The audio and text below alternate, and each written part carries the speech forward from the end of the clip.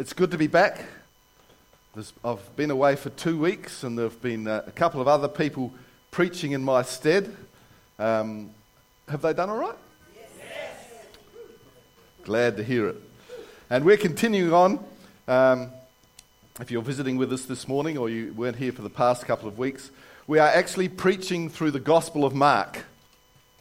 And this is an exciting gospel. Mark was not a person to mince his words or to dilly-dally or shilly-shally about.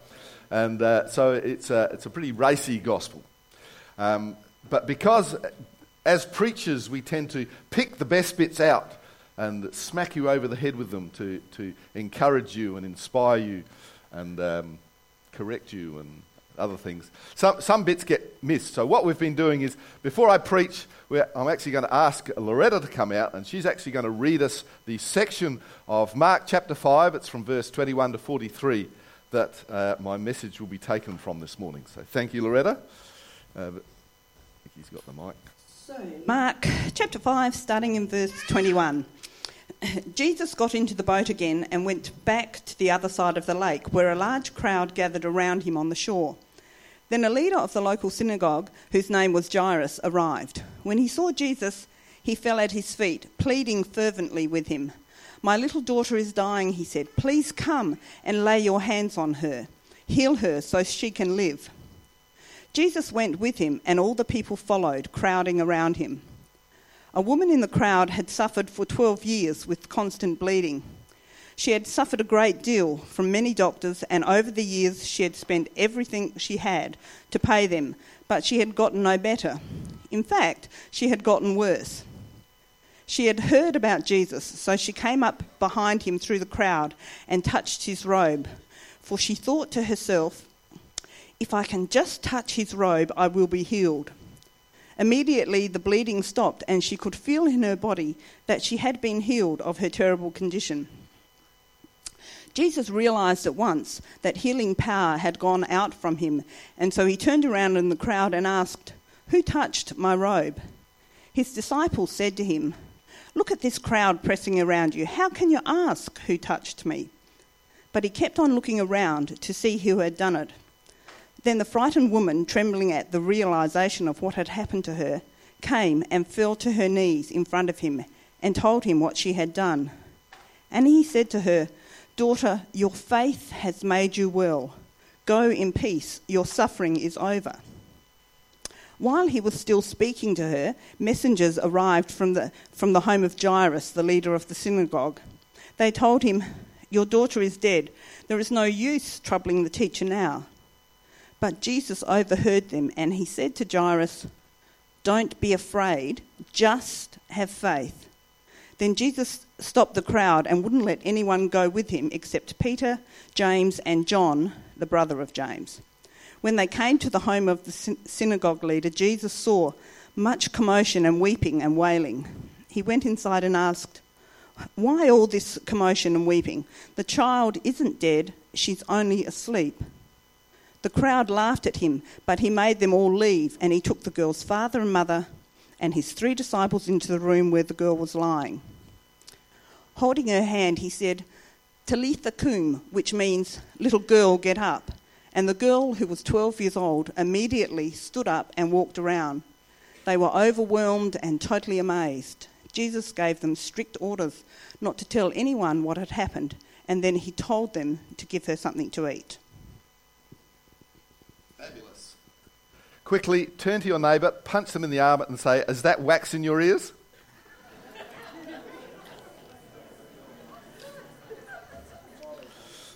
Because it better not be, because you're going to need those ears open this morning.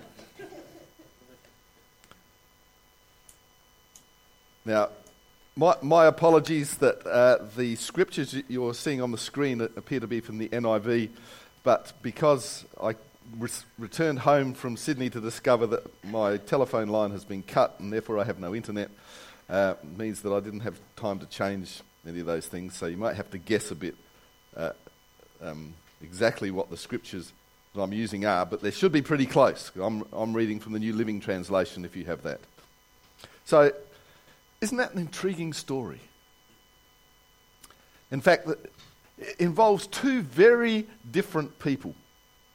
So I'm just going to pick one. And let's look at that whole story that Loretta read us from his perspective. And of course it's, as I've said, his, I've given it away, it's Jairus. Now, Jairus, interesting, he was a synagogue leader. So he was part of the group that we assume is totally against Jesus. And yet, here he is, a leader of the synagogue. And so he's a man of influence. He's very important in the Jewish community. He has status. He has authority. And who likes to have status? Who likes to have authority? Good things to have. But they come with problems. If you've got authority, it means you've got responsibility. And so here's a man high up in the religious hierarchy, high up in his community. And his daughter is dying. And he risks everything to come and throw himself at the feet of Jesus. People with his authority, his status, did not throw themselves at the feet of wandering prophets who had no reputation. People saw him. There was a crowd around Jesus, and this guy Jairus comes up and throws himself at Jesus' feet. It's a bit like having the Prime Minister suddenly walk down Norwood Parade and throw himself at some guy yelling at people to repent on the street corner. We'd all think, Malcolm's lost it. But this is what happened. He was desperate to see his daughter healed. And guess what happened? Jesus said yes. And he risked everything. Everybody's looking, going, look at Jairus. He's on the floor in front of that guy. I mean, you've seen him do miracles, but this is the head in our community. I mean, and he's weeping and wailing and begging Jesus to heal his daughter. What's he going to do? Okay, I'll come to your place. Can you imagine how Jairus felt? He's risked everything. And let's read it. Mark 5:22. Leader of the local synagogue, important person called Jairus arrives. He sees Jesus. He fell at his feet, pleading fervently with him. It wasn't like, excuse me, can you just come and heal my daughter? He was fervent. You've got to come. You've got to come and heal my daughter. Please, please. He's fervent. Was that fervent enough? That was good. Okay. Noticed that Brendan was getting a bit nervous there. He says, my little daughter is dying. Please come and lay your hands on her, heal her so that she can live. Jesus went with him. And of course, guess what? Jesus didn't go on his own. It says, and the crowd followed. Can you imagine? Channel 7, Channel 9, cameras, lights, everything. Whoa! He said, yeah, he's going to this guy's house. Shh, come on. So they all charged down the street. And Jairus is thinking, yes, yes. I got Jesus, and he said yes, and he's coming to my place. I am going to get a miracle. Who would like a miracle here this morning? Who would get excited like Jairus? If Jesus appeared, suddenly, Jesus is coming to my house. I've prayed for something, and guess what? He said yes, and he's coming, and I'm going to get a miracle. And so they're charging down the street, this whole crowd of people barreling towards Jairus' house. And suddenly Jesus stops. He looks around. He says, who did that? And Jairus is like, what are you doing? It's this way, it's this way. And Jesus stops and looks around. Somebody touched me. And it's like there's hundreds of people around him. It's like, who touched me? It's like, I was goosed in the crowd. Somebody pinched me. Naughty, who are you? And there's this woman who has approached him. And it says, Mark 5:23, a woman in the crowd had suffered for 12 years with constant bleeding. She had suffered a great deal from many doctors. Amen? Don't you hate it when people say amen? It's not a real punctuation word. I shouldn't say that. Do you agree? Yeah. Who's suffered from many doctors? Not necessarily from the doctors, it's the bills. And guess what? Back in Jesus' time, the same thing happened. She'd gone to doctors, she'd had to pay them everything she had, but she had got no better. In fact, she'd gotten worse. She'd heard about Jesus, so she came up behind him through the crowd and touched his robe. For she thought to herself, if I can just touch his robe, I'll be healed. And immediately the bleeding stopped and she could feel in her body that she had been healed of her terrible condition. Jesus realized at once that healing power had gone out from him. So he turned around in the crowd and asked, "Who touched my robe?" She had gone broke trying to get cured. Do you know that there's a treatment for her condition? There are 2 treatments. And they're mentioned in Jewish literature. The first treatment is that you have to carry the ashes of an ostrich egg in a linen rag around your neck. But only in summer. In winter, you have to have a wool bag around your neck and carry the ashes of an ostrich egg. Now, I don't know about you, but if you did that these days, you'd be brought up before the World Wildlife Fund for stealing ostrich eggs. But even then, I don't remember hearing much of a description about Jerusalem with terribly many ostriches running around. They must have been bloody hard to get. But there was another solution. Don't worry. If you couldn't do that, you had to carry barley corn that had been harvested from the dung of a white female donkey. And you had to wear that around your neck. It's even worse than civet cat coffee, isn't it? And so these were the treatments that they gave her and charged her exorbitant amounts of money for to cure her condition of bleeding. Now, I don't know, but the later Lancet that I read, which was a long time ago, said nothing about bleeding being stopped by ashes of ostrich eggs. I'm pretty sure that there hasn't been a lot of research done because the first time they tried it, it didn't work. So we can see she's been ripped off, mistreated, ostracised from society, because the other thing about Jewish society is if it, blood of any sort, if it's uncontrolled bleeding, it makes you ceremonially unclean, which meant this woman was not invited to any parties, no bar mitzvahs, no weddings. She couldn't go to temple. She was not allowed in the synagogue because she was bleeding. She was ostracised. Her life was not particularly pleasant. And the worst thing is, of course, Jesus was also known among his followers as a rabbi. And so he was a holy man. To touch a holy man while you're unclean made him unclean. And so she wasn't just risking embarrassment like Jairus was. She was risking a beating and possibly even death because she had deliberately gone and made a holy person unclean. Can you get the picture that she was not in a good place? But from Jairus' perspective, let's back up a bit. Mark 5:33 says, "The frightened woman, trembling at the realization of what had happened to her, came and fell to her knees in front of him and told him what she'd done." She wasn't trembling because she was excited about the healing. She was trembling because, healed or not, she could be killed. But he said, "Daughter, your faith has made you well." Interestingly, he didn't say your touch or your bravery had made it was her faith. "Go in peace, your suffering is over." Now, isn't that a fabulous miracle? But it's not the right one. Jairus is standing there thinking, "You're supposed to be coming to my place." Why? Jesus has not only stopped and found and asked the question, like, "Who touched me?" He's now started talking to that person, held everything up, and given her a miracle. And we know he knows he's giving her. He said, "I felt healing power go out of me."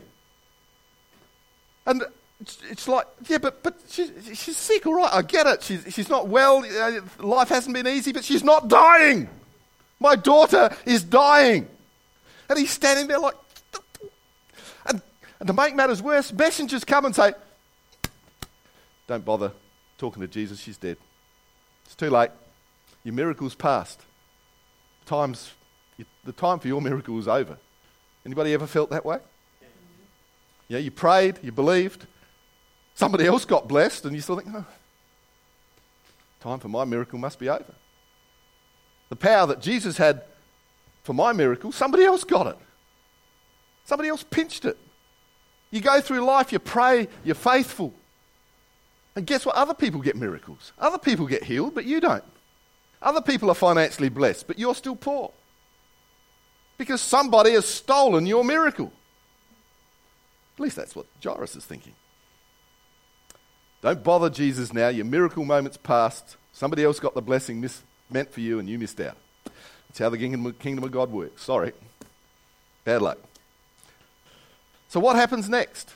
I mean, the right thing to do is for Jesus to apologise for his mistake. Sorry, she got in first and stole that power that was meant for your daughter. I do apologise. If there hadn't been so much of a crowd, we might have made it to your place. But bad luck, we didn't. No. Mark 5:36, Jesus overheard them talking. And he turned to Jairus and he said, sorry, mate, bad luck. He said, do not be afraid. Just have faith. I don't imagine Jairus took that well. But then, you see, Jesus doesn't just leave it there. He knows the power of what he says, and he knows that Jairus doesn't. So he does three things for Jairus. First thing, he sent away the crowd that was distracting him. He wouldn't let anybody else come with him. The crowd was around him. They were in it for the sensationalism, and they were distracting Jairus. He'd seen a miracle in that crowd, and he'd lost focus about his own. Jesus sent them away. He got to Jairus' place. There was another crowd, and that crowd was laughing at him. Sleeping? She's dead. I know dead. I know the difference between dead and sleeping. Ha! You're an idiot. Jesus sent the laughing crowd away.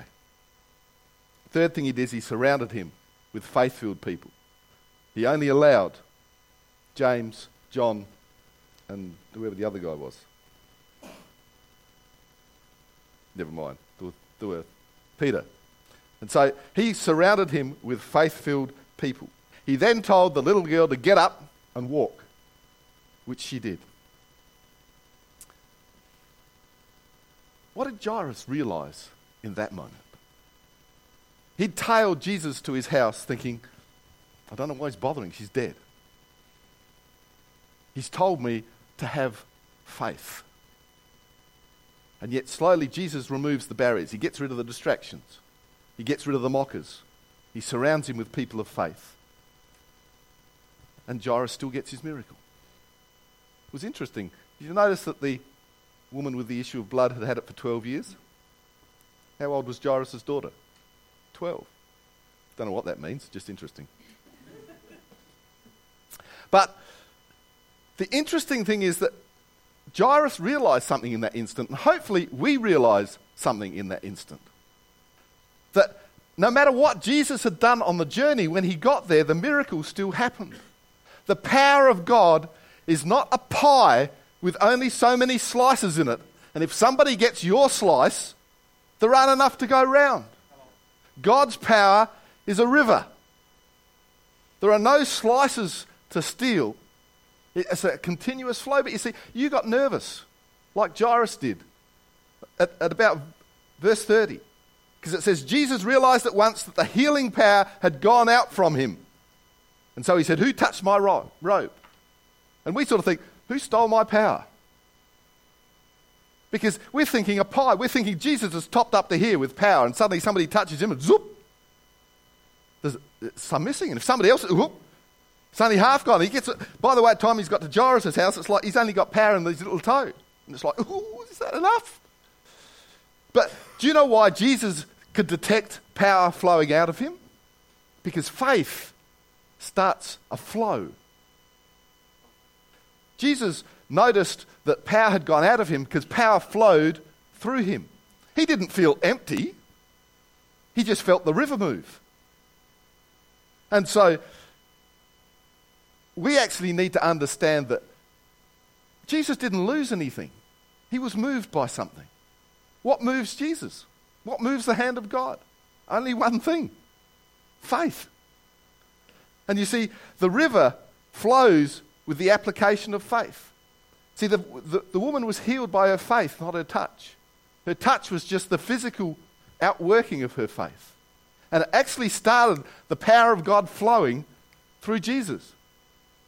Jesus didn't feel tired, emptied. He felt invigorated because the power of God was starting to flow through him. It was activated. And guess what? When he got to Jairus' place, that power was still flowing through Jesus. And it was still active when he raised Jairus' daughter from the dead. It hadn't diminished just because somebody else had activated their faith. Repeat that after me. It hadn't diminished because somebody else had activated their faith. You need to remember that. This is why when we see people's prayers answered, we should celebrate. Because it's not that they've got the power and you haven't. It's not because you've missed out. It's because it's a sign that the river of God, the power of God, the move of God, the miracles of God are flowing. All you have to do is jump into the flow. And guess what? It doesn't run out. Have you ever done that thing where you dip a bucket into a stream and pull it out? Have you noticed the hole of the bucket, mates, going down the stream? I've never seen that. I've tried it numerous times. I'm thinking, if you take some water out of the river, there should be a hole. But it doesn't. It's smooth. You can keep taking buckets out because it keeps flowing. And God is like that. We can take buckets out with our faith. We can have, he says, a small amount of faith can move mountains. I mean, if you threw a mountain into a river, that'd make a splash. But God's not afraid of splashes. So we need to understand that the only thing that could have stopped Jairus' daughter being healed and raised was fear.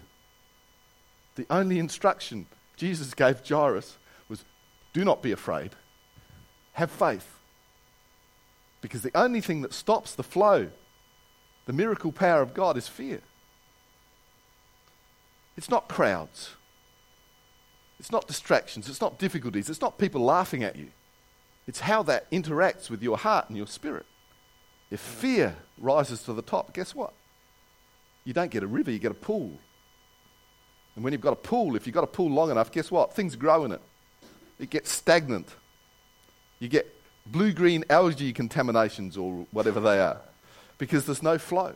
It takes the flow of power. That's why I talked earlier in the prayer time.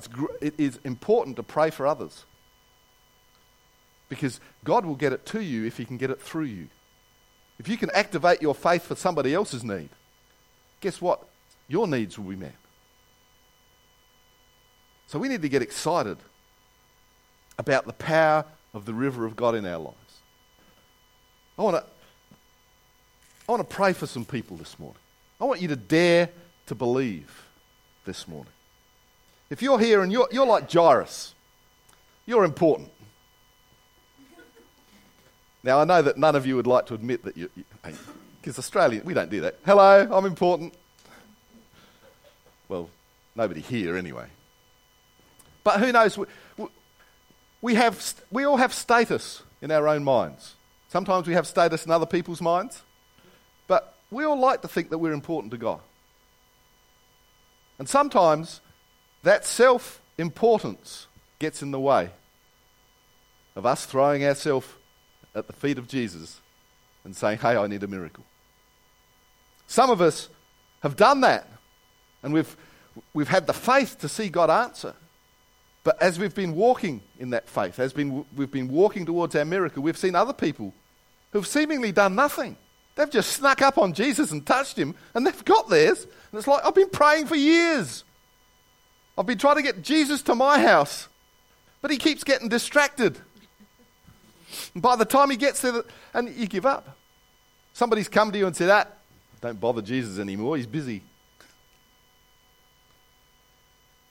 We need to, this morning, remove those things because that generates fear in our spirits. We need to come to a place of faith. If you've seen other people get answers to prayer but not you, if you've had bad news which has given fear strength and stolen your faith, or if you've been surrounded by distractions, you may have been surrounded by mockers, or perhaps it's all of the above. I want that to change this morning. Can I get everybody to stand, please?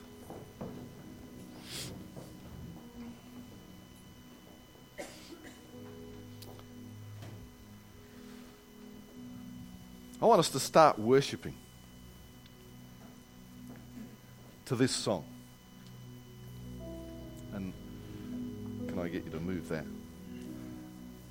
And if any of those things or all of those things struck a chord, If you are believing for something, it may have been for a long time or a short time, but if your faith is being challenged, if fear is standing in the way of faith, or if it's just been a long time and you want strengthening in your faith, as we begin to worship, I want you to step out and worship on this altar. Come onto the altar of God and start believing that that river can still flow through you. It's not a piece of pie. It's actually a river that you can soak in, and that the presence of God will wash the fear away, that you will be strengthened in your faith, that you will have the ability to keep believing for what you desire to happen in your life. Let's sing.